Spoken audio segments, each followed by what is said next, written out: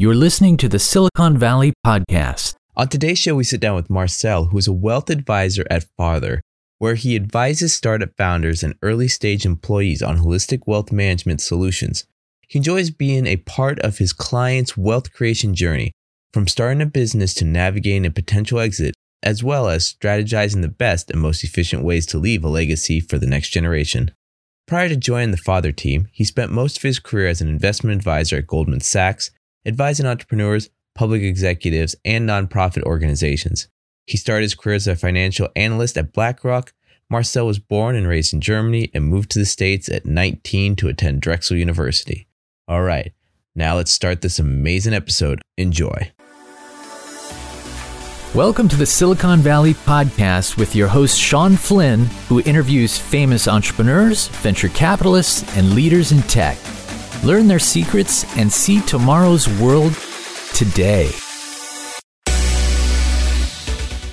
Marcel, I'm super excited for you to be on the Silicon Valley Podcast. Now, this is a great episode that our audience is going to learn a lot from. Why? Because we have so many entrepreneurs, so many founders, so many early investors that listen to this show that might really be able to benefit from today's episode based on all the questions that we keep getting submitted to us. So we did a little bit of your intro in the pre-show reel, but for our audience, Marcel, can you give a little background of your career up until this point? Yeah. Hey, Sean. Thanks for having me on this podcast. I know we've talked a lot about it, and you've had some very interesting and very successful guests, so I'm honored to be on there. And a little background about myself. As you know, I'm from Germany originally, grew up in a small town in Bavaria.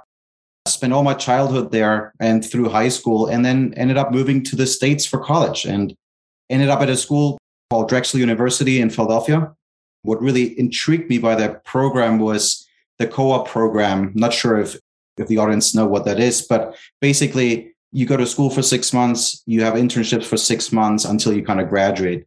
And it was a great experience, especially as an international student. You get your education experience, but you also get some work experience.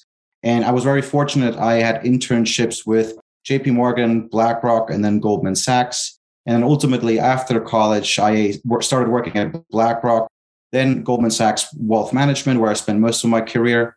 And now I am a wealth advisor at Pfister. And you said wealth advisor at Pfister. What is Pfister? What do you guys do? What's your focus? Yeah, it's very exciting. Pfister is first of its kind wealth management firm where we combine cutting edge technology with really expertise and personal touch of the traditional wealth management business. And we're actually backed by Bessemer Venture Partners, which most of our listeners know. And we're in the process of closing Series A, which there should be announcements soon. So be on the lookout. Very exciting. And the growth has been great. You know, last year we grew our assets under management 20x, and we tripled our employee and advisor headcount. So a lot of growth. Some interesting background. I actually met the founder and chief technology officer, Brad Genzer, when I worked at Goldman. He was there at the same time. And an interesting story, I'd been there for about 4 years, and I'm sitting in an advisor training program, and Brad walks in and he gives a little background, and he was telling us he studied mechanical engineering at West Point, 2 tours in Iraq, actually was awarded 2 Bronze Stars. And then he went on to MIT, where he had a dual major, master in mechanical engineering and an MBA. So that alone was already mind-blowing, right? Really interesting guy.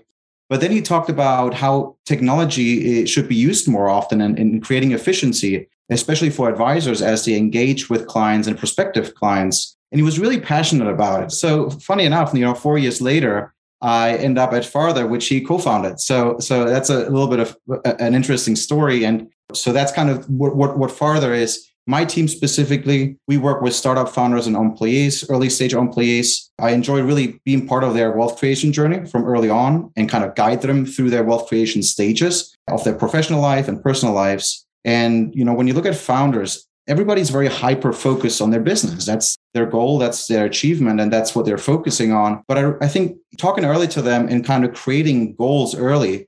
What do you want to achieve? When do you want to exit? What's the goal here really? And really help them, don't make any mistakes, especially on a taxation basis, right? This is really how would be helpful in the beginning to founders. And when you look at early stage employees, they're somewhat in a similar situation. They typically have equity options. They have equity shares. So they're kind of like a business owner too. And a lot of the discussions I have with them is really about educating them about equity options, risk management, and then also optimizing the after-tax proceeds if there is a liquidity event in the future, and how to manage the money after, right? Get them to their goals. So I know that was a long answer, but it was important to mention all that. No, what I really like is how you pretty much kind of explained everything I really want to dive into in this interview with the early employees, early investors, the founders, the equity, they're creating wealth throughout this journey, kind of that process. So, I mean, let's go back a little bit and talk about kind of as the company grows, kind of that exit, when they should talk to you. So I know in a merger acquisition, in an event where they're looking for that exit, there's a couple processes where it's, creating the data room, creating the market material, going out, marketing it, find the investors, due diligence close, 6 to 9 months. Where in that phase is it too late to talk to you, or where should they be talking to you if they're an early employee, founder, early investor, when they have equity in this company? And it's not necessarily the company that's going from start to going public, but maybe it's just a company that, because most companies do get acquired, that's their exit. Maybe it's in that acquisition process. Basically, my question for you is, when should someone start to talk to you when there's a potential liquidity event on the horizon? Yeah, that's a great question. I think when you look at business owners, right, it should be as soon as possible, really, right? When you look at an exit, you gotta really find out, why do I want to exit and what comes next? So engaging with a tax advisor and wealth advisor early to figure out, why am I even selling, right? Ask yourself those questions. Why do you want to sell? What do you want to do after selling, right? What about the family members, succession plan?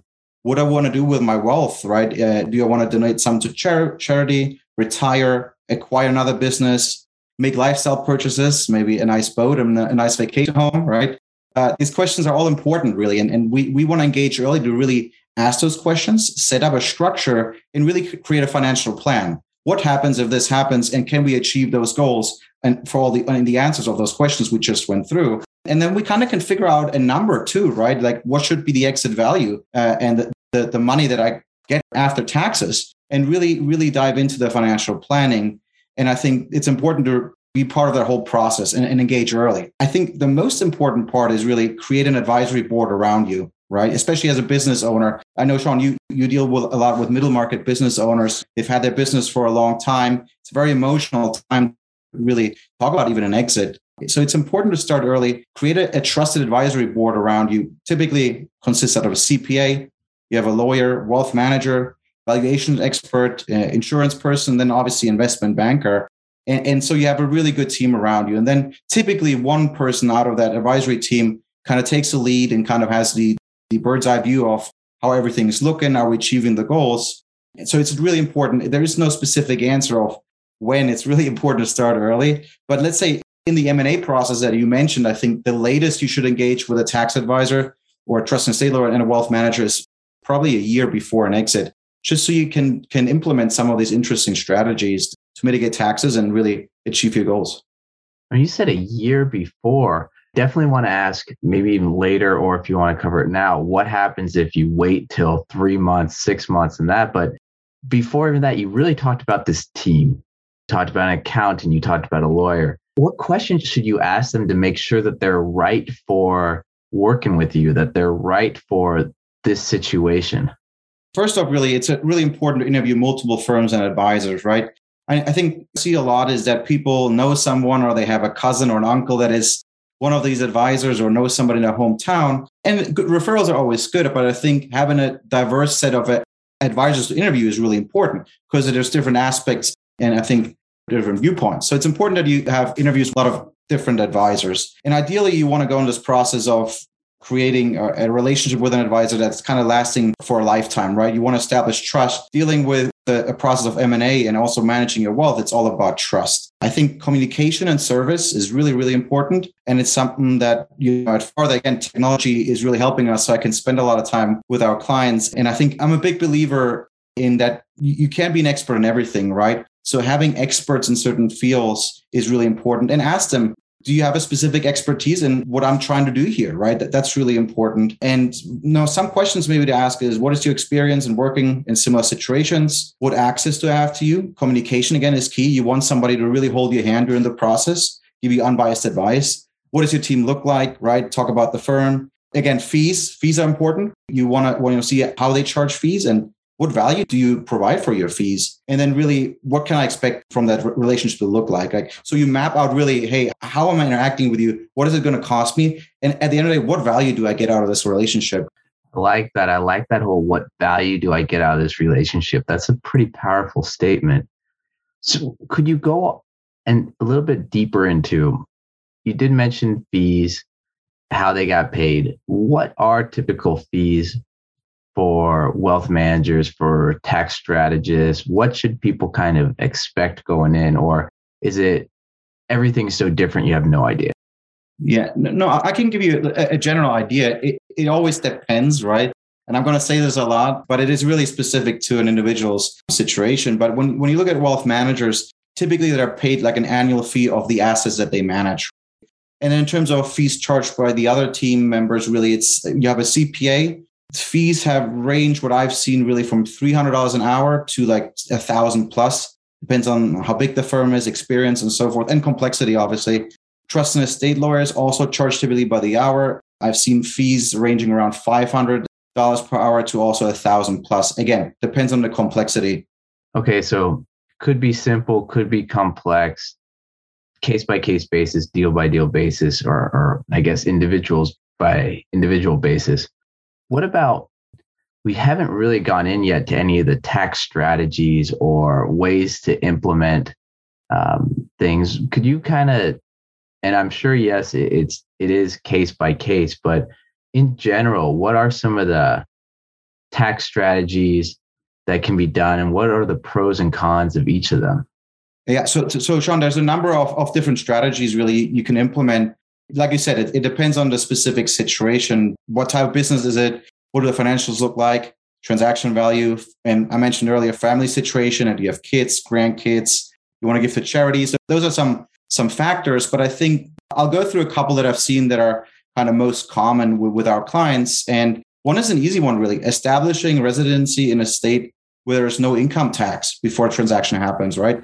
You live in California, very high state income tax, up to like 12 to 13%. So that's a big chunk that can get out of the transaction value, right? So establishing a residency in advance of a transaction is really important. That said, you want to learn the state rules of what it takes to establish residency and really get that residency status for tax purposes. Another really common strategy is if you want to pass money to the next generation and minimize estate taxes, which are about 40%, a grantor retained annuity trust, we call it GRAT, is a pretty common solution. Pretty much, this is an estate tax exemption, and it's currently at around $12 million. So any assets up to $12 million can pass you to the beneficiaries' kids tax-free. Anything over is you have to pay the estate tax, for 40%.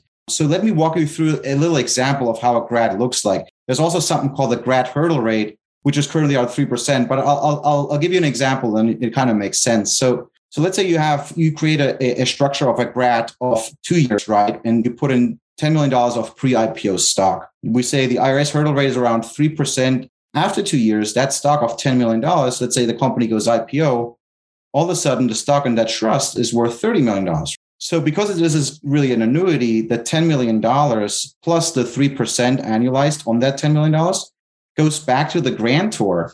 But that gain, that $30 million minus that amount, the other amount, is going to the beneficiary tax-free. So it's a very common strategy. You see this a lot with business owners. You see this a lot with people that, go pre-IPO stock. Any asset that really has a high potential for appreciation, this is very helpful. You want to have higher growth than that 3% hurdle rate. And then lastly, this is another really common one is really when our clients are charitably inclined. There's something called a charitable remainder unit trust. We call it CRUT, could be a good solution. And let me walk you through an example. If a business owner has a low cost basis interest in their company, he or she can move that stock, that business interest into a CRUT. And when then the sale happens, there's no taxes due, no capital gains taxes due. So then the cash is in that charitable trust, and you actually get a tax deduction on that, immediate tax deduction for your income return. The assets in the trust will then be invested in a diversified portfolio, and it's a taxable annuity to the owner. So there's provided an income stream that's either lifetime or set for a certain term of years. And then at the termination of the trust, the remaining assets pass to the charity of your choice. So as you can see, the strategy is really about deferred growth, right? Or deferred taxes. And I've seen it a lot too, not just business owners, but some of our clients, they have low cost basis cryptocurrency, or they have low cost basis stock options or equity in a company where strategy is really helpful. There's a lot of information out there and people read about it and people bring it up a lot to me. But I think it's important. There's a lot of mistakes you can make. So it's important to really bring in your CPA, your wealth advisor, and a trust and estate lawyer. Get in the experts because, again, every situation is a little different and you want to get the most value out of this and don't make any mistakes. That was interesting. You said this could be done with crypto as well? Yeah.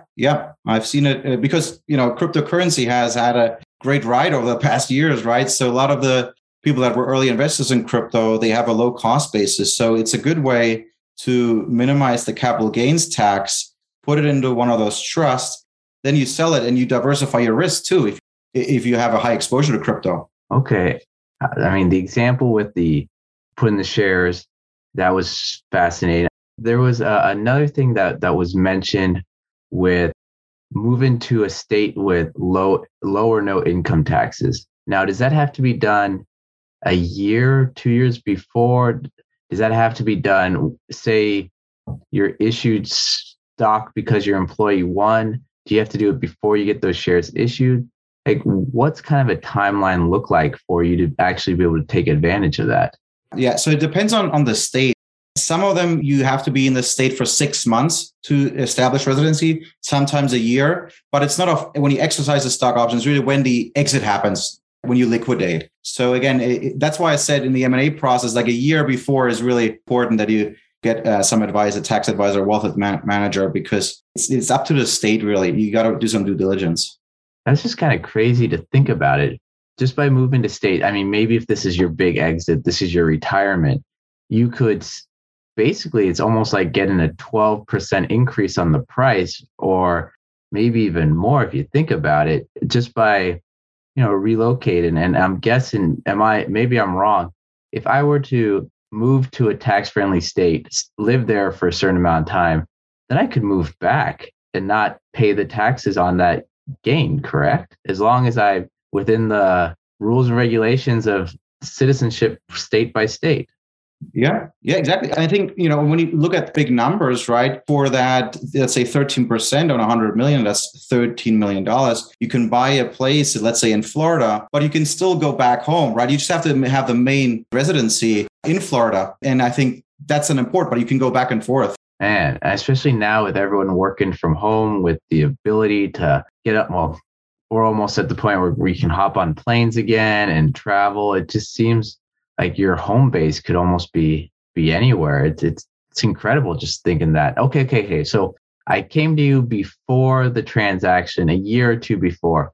Great. You helped me out. Things are good. But my friend over here, he doesn't think so far in advance. We started the company same day. He was employee 5, I was employee 6. Transaction closed. It already happened. I was prepped. I talked to a wealth advisor, tax advisor, everyone else you talked to. Things were great. He didn't. He decided to wait till the last minute. Is he out of luck? Like, does he have any options, or what happens there? Yeah, it's never too late. There's obviously still stuff we can do, but I think the biggest advantage of doing it early before a transaction is really typically you have a low cost basis, right? So you have a big gain. And as you can see, those strategies are really tax mitigating on those big gains. So kind of missed out on that. But then the real wealth management part really starts, right? Now you have, let's say, $10 million in cash. What to do next? Business owners have worked very hard, right? A lot of their net worth was tied up in the business, and now they have actually liquidity. So I think, what we really focus on as advisors is being stewards of that client's wealth now. And it's really, you made all this money through that transaction, and now it's really time to protect it and grow it for the next generation and build a legacy, right? So really the investment process now really starts. And when you look at, cash management, let's say you have the 10 million, Let's do some cash management options, leg into the market over a period of time to diversify some risk, and then really provide investment advice, create portfolios ranging from, again, cash management to alternative investing, finding the right risk tolerance, right, to really protect the assets, but then also put some growth assets into some structure where you want to have the high growth assets in. It's almost interesting. It kind of seems like one that even though they built their business and exited, now the wealth management, wealth growing process almost seems like the next business that they could work on, that they could grow. Do you get people that come to you and, I mean, they just can't sit still, they can't retire, and they're trying to learn every bit about this process after? I'm wondering, because later I got a couple questions about where there's some problems, but I just kind of want to piggyback on what you just mentioned there, going from that exit to now it's time to build wealth. What type of mindset change is there for those business owners when they come to you? It's tough because, as a business owner, you are the president of the company. You're in charge, right? So then stepping back, I think people still want to be in charge. People have been in charge for a long time. So there's two kind of camps. There are some people that, okay, I got this money now, it's time to retire and enjoy life. And we manage, as a wealth manager, we manage all the money. But then there's people that want to be involved. And some people want to start other businesses too, right? There's two sides really. Some clients are very involved. And again, it's important to look at their balance sheet, like track the whole balance sheet, helping our clients invest into other ventures, right?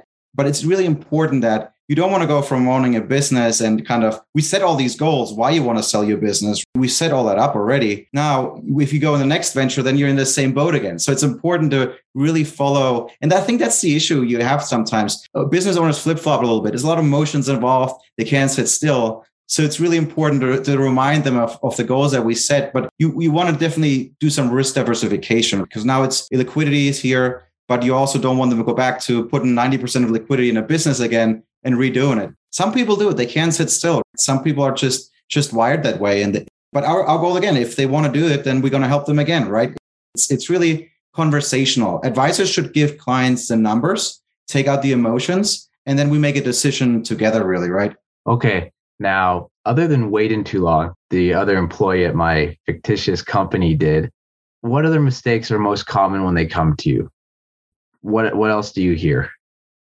Yeah, I think, and you can probably relate to this, I think it's being emotional, right? And flip-flopping and not knowing exactly what to do and changing goals. I think that's something that happens way too often. And it creates a lot of work for the advisors, but also it's tough to nail down the goals really and create a plan. And a lot of business owners also think they can do it themselves, right? I mentioned earlier, but some owners are just wired that way. They've built a business and they think they can do everything. So they think, hey, I can do everything, and they make mistakes.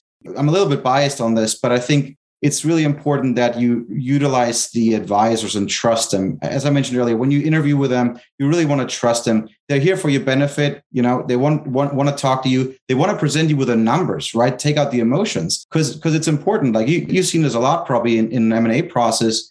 Put emotions in evaluation, and the owner wants 100 million, but it's only worth 50, and then you go back and forth, right? I think that's why the advisors are for, and it's truly important that the owners trust people and really bring in advisors, right? It's just important.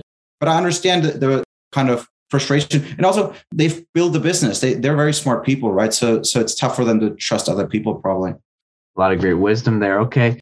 With that, every day you're sitting there, you're listening, you're gathering insights, reading articles, or talking to people in this ecosystem. Are there any rumors, any changes of things to come that, people should keep on their radar? Yeah. And most of us know last year, really, there was a lot of conversations around tax rates, right? And one of them, the current administration proposed is that the individual tax rate, the top individual tax rate, goes up from 37% to 39.6%. And then also, this one is an important one, long-term capital gains and qualified dividends for taxpayers with an adjusted income of more than $1 million would be taxed at income rate of up to 39.6, which is that ordinary income rate. So some of the said $1 million there? What was it? Yeah. So again, this is for taxpayers with adjusted gross income of more than $1 million, right? So high income earners. But let's say over that $1 million, they have high capital gains. What the administration is proposing, let's tax that instead of capital gain, let's tax it at ordinary income rate, which is a lot higher. So those ideas have been floating around since last year, and it didn't go through. So it's still on people's radar, but that's an important one because it really, and you might have seen this in the M&A world, if capital gains go up, some business owners might want to sell earlier because you want to keep the most after taxes. So that's definitely something to watch. They're thinking about really to retrospectively activate those taxes, but there's no clear message yet. So that's something really to follow and be aware of. Yeah, I'm sure around November, we'll start getting a couple of people that say, hey, I want to sell my business before the end of this year for tax reasons. And we'll go, oh, yeah, end of the year, 30 days. Yeah, it was interesting last year, too, when this all started, right? As wealth advisors, we want to be proactive. If this happens, we're watching the markets, watching the tax law changing, reaching out to clients, being proactive. Hey, this might happen. Let's talk about your investments, maybe accelerating some of the sales. And then it didn't really happen. So it's tough. It's tough to anticipate that, right? And what's really getting passed. Is there any talk about definition of accredited investors or any here in Silicon Valley, the startup ecosystem? Everyone always asks, are you an accredited investor? Are you an angel investor? Yeah. I think the SEC wants to tighten those regulations and wanted to, I think right now it's $1 million in investable assets and income over 200,000, which makes you a accredited investor. And I think the SEC wants to tighten that up a bit due to risk management. But I think, the whole industry is more about democratizing interesting investments for more retail investors because it was always reserved for the ultra rich. So I think there's a lot of people that want to keep it or even lower that accredited investor minimum. Marcel, what are some of the biggest tax, mistakes that founders, early employees make? Yeah.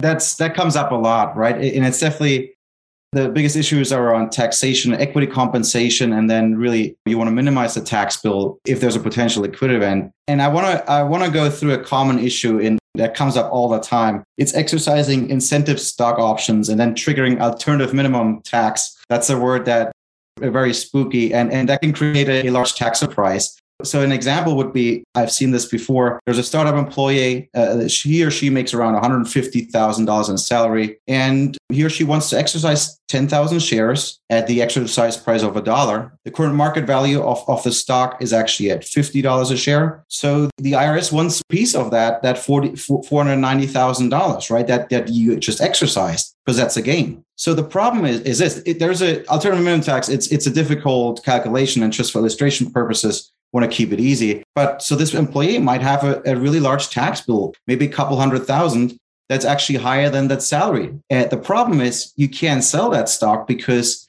it's still tied up in the private company. So I've seen a lot that people, making $150,000, $200,000 and they can't even afford a tax bill. So that's a prime example where it's really important to educate yourself before you exercise any taxes. That's a prime example. It happens all too often.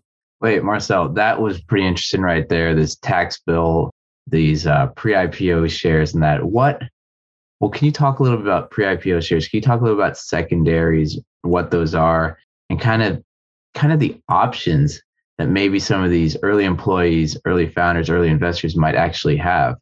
Yeah, I talk a lot about liquidity risk management with clients. I mentioned in the beginning, when you look at business owners, or startup entrepreneurs, investors, or also startup employees, a lot of their wealth is tied up in equity compensation, attracting and keeping the best talent, right? But a lot of employees don't understand it fully, as I explained in that example about AMT tax, right? And what I've seen, what happens too is companies have been staying private a lot longer before going IPO. Last year was a record IPO year. Obviously, there's a lot of market volatility right now. So there hasn't been as many IPOs, but that also means the employees' stock options or equity, they can't sell it because when a company goes IPO, your stock is still locked up for another 180 days. I just looked at some statistics. I think some of those high flying stocks from last year, those IPOs, some of them are down 70, 80% and the employees can't sell. So that's a lot of risk. And so educating my clients around the risk is really important because again, a lot of their net worth is tied up in equity. And some of them, 75%. So it's really important. A lot of people think this is going to happen for sure. And hopefully it will. You work for a startup. It's really exciting. You're building something great and you're really, really excited. But there's also a risk to it. And I think the market right now shows us that a little bit. And, when you look at, let's say somebody has 75% in equity or equity options, it's really important that the other 25% of your net worth is not, for example, in cryptocurrency or another high growth asset or liquid assets, right? So that's a lot of the conversations I have is really, what are you invested in? Make sure you have the right retirements in place, pay yourself, take advantage of tax advantage accounts, keep some cash for emergencies and don't over leverage yourself. So that's really important. And then secondary market is, when we've talked about this before, companies really want to give employees the option to sell some stock. It can take a long time to really liquidate your stock. And so there's a couple options to go through that, which is, one is a tender offer that's driven really by a company. Let's say the company raises another round of funds. There's a portion of the equity that employees are holding that they can sell to new investors or existing investors, lock up some of that liquidity. And there's another thing. It's a brokerage market. There's a couple brokerage markets out there. That's more for, we mentioned, accredited investors. Sean, you have some stock in X company and you're like, hey, I need some liquidity for whatever reason. Marcel, I'm an accredited investor. I need some of Sean's stock because I think I really have high conviction and I want pre-IPO exposure. And then those brokerage markets are really matching buyers and sellers to get liquidity or access to investments. And then lastly, there's also institutional funds that are interested in some of those equity options for employees. So there's a bunch of options out there and it's important to really discuss them.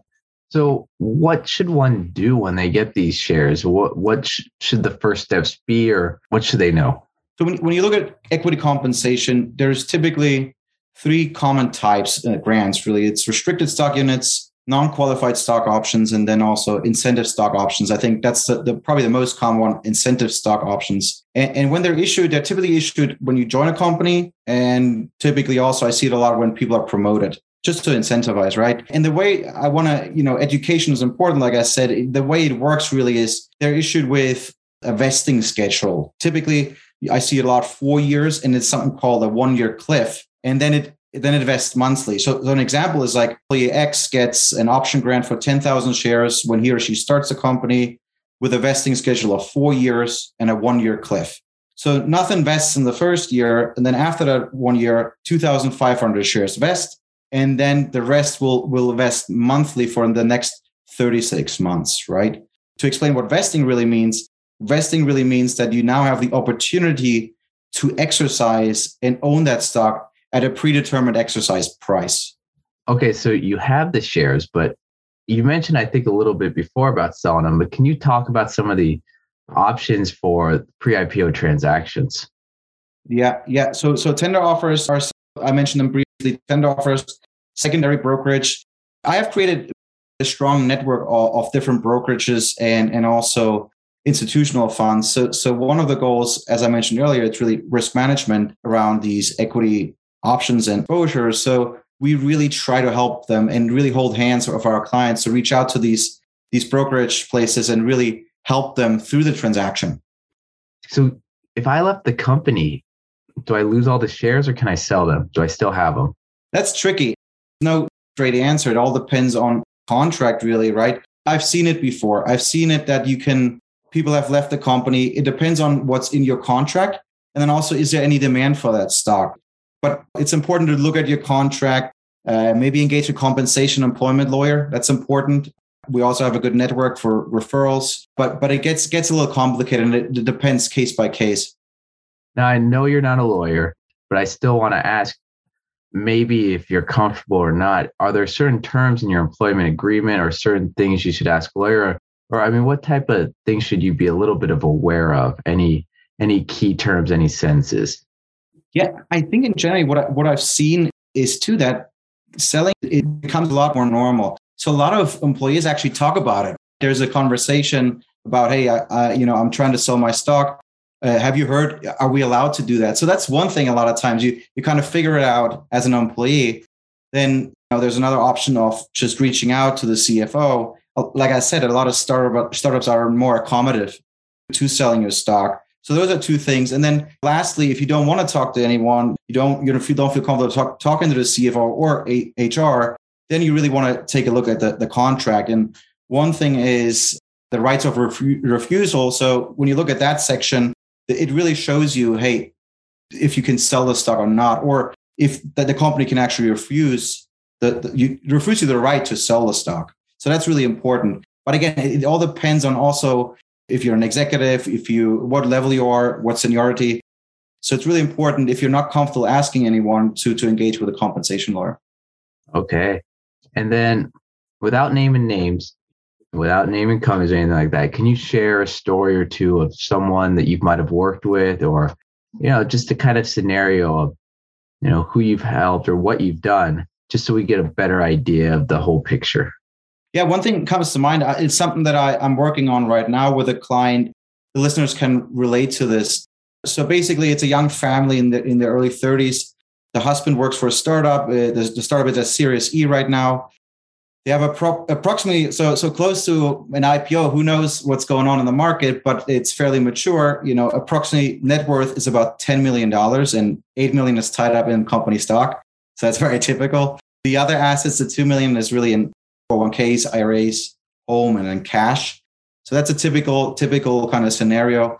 And he just sold actually some portion of those stock options in a tender offer. So he had a liquidity event. And then also, since he's been there for about 5-6 years, he has about 4 different option grants, which makes it a bit complicated. They're all incentive stock options, but they're kind of staggered in a timeline, when they vest, exercise price. So there's a lot of complexity, and he hasn't exercised any of them. And that's a typical example. We see these scenarios a lot. And the first discussion I really had with them was like, what are the goals here, right? Like, what do you want to do if a potential windfall happens? And they really mentioned, I think that's a common theme too, they really want to take some time off and spend it with the kids. They want to travel more. Another goal I always hear, and this was same with this family, financial freedom. They don't want to work for a W-2 anymore. They want to do a consultant role, maybe start their own business. I get that a lot, really. Pay for kids' education, really important. And buy some investment properties. People like real estate. I think people like to invest in it. It's interesting for people. And then they also mentioned impact investing, right? Making a difference. So really, after that conversation, we really could map out a plan to achieve these goals. And one of the questions I always asked, are you taking full advantage of those tax advantaged accounts? Doesn't seem too exciting, right? 401ks and IRAs, but people should use it. It's there for a purpose. And the tax deferral and compounding returns is really important. And then we typically do an analysis of what a windfall would look like. What if the company goes IPO at X?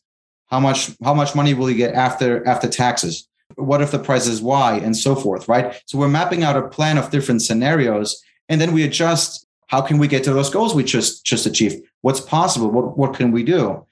Another thing is what's important. I mentioned this earlier, like the taxes on exercising stock options.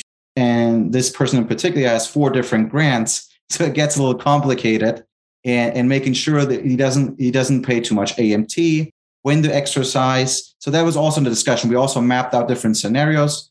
And then, simply talking about insurances, and then also trust and estate planning for the kids. But I think the common theme is here that it's not just investing your money. It's really looking at a scenario, creating a plan. I think that's what they appreciate the most, creating a plan and showing them different scenarios and kind of prepare them for what's happening after a liquid event. That's really the main goal here. And I think our clients appreciate that the most. And then obviously implementing the investing strategies to get them to where they want to be. Marcel, this has been an amazing interview, but we're about to wrap it up. What are some key takeaways you think people should get, people should take with them? And then if anyone wants to find out more about you, what you're working on, what's the best way to go about doing it? I hope this podcast really helped everyone to understand that wealth management is not just about investing in the best returns. I talk a lot about structuring and planning, and it's really about getting a good advice, unbiased advice to really achieve your goals. Another thing is every dollar on your personal balance sheet has a purpose. As you see, we talked a lot about balance sheet, right? And I said it, balance sheet a lot, but it's really important. Every dollar on your balance sheet has a purpose, and it's important to make use of that. it's not just about the asset allocation. It's also important where the assets are located. We talked about the trust structuring, all that good stuff. And another point, it's never too early to engage with advisors and just educate yourself. You don't want to make costly mistakes. Just talk to someone. You don't really have to engage with them, but just ask about opinions and am I doing this right? Please take a look at my balance sheet. Please take a look at my investment portfolio. People are happy to help. And if there's really something we can be helpful with, we're happy to work with you. If you're in good shape, you're in good shape. You really have those conversations. It never hurts. You're always learning something. So that's really important. And then lastly, as I said, Farther, we're really focused on technology. And I truly believe it's a big differentiator because it's really here to help us be better. We have this really good technology and it's paired with, I believe, good advisors and experts. I think it far exceeds that experience that which either can really deliver alone by combining the technology and experts. And lastly, if you want to get in touch with me, LinkedIn, Marcel Pfister, I work at Farther. Then our website is www.farther.com. And my email is marcel@farther.com. Fantastic. We're going to have all that information in the show notes. And for our audience out there, while you're listening to it, while you're enjoying it, while you're sharing it, please give us a great review on Apple, Spotify, Google, all the platforms that you use. Also, go on YouTube, check out the video there. Check us out on all social media at the Silicon Valley Podcast or my personal, Sean Flynn SV. And one last thing, if everyone or anyone out there, if you're looking for an investment banker to help you with your company's acquisition, merger, raising growth capital, or secondaries, which we talked about in the show today, reach out to me. Connect with me on LinkedIn, Sean Flynn SV. Connect with me on all the social media channels, and we look forward to bringing you an amazing episode next week. And also, for everyone out there that liked this episode, Marcel is going to be at the June 16th event at San Jose. He's one of the speakers for the event. The link in that we will be posting on our social media channels, so look for those. It's going to be an amazing half-day summit for mid-market companies. And with that, Marcel, I want to thank you for being a guest on this week's episode of the Silicon Valley Podcast. Thank you for listening to the Silicon Valley Podcast. To access our resources, visit us at thesiliconvalleypodcast.com and follow our host on Twitter, Facebook, and LinkedIn at Sean Flynn SV. This show is for entertainment purposes only and is licensed by the Investors Podcast Network. Before making any decisions, consult a professional.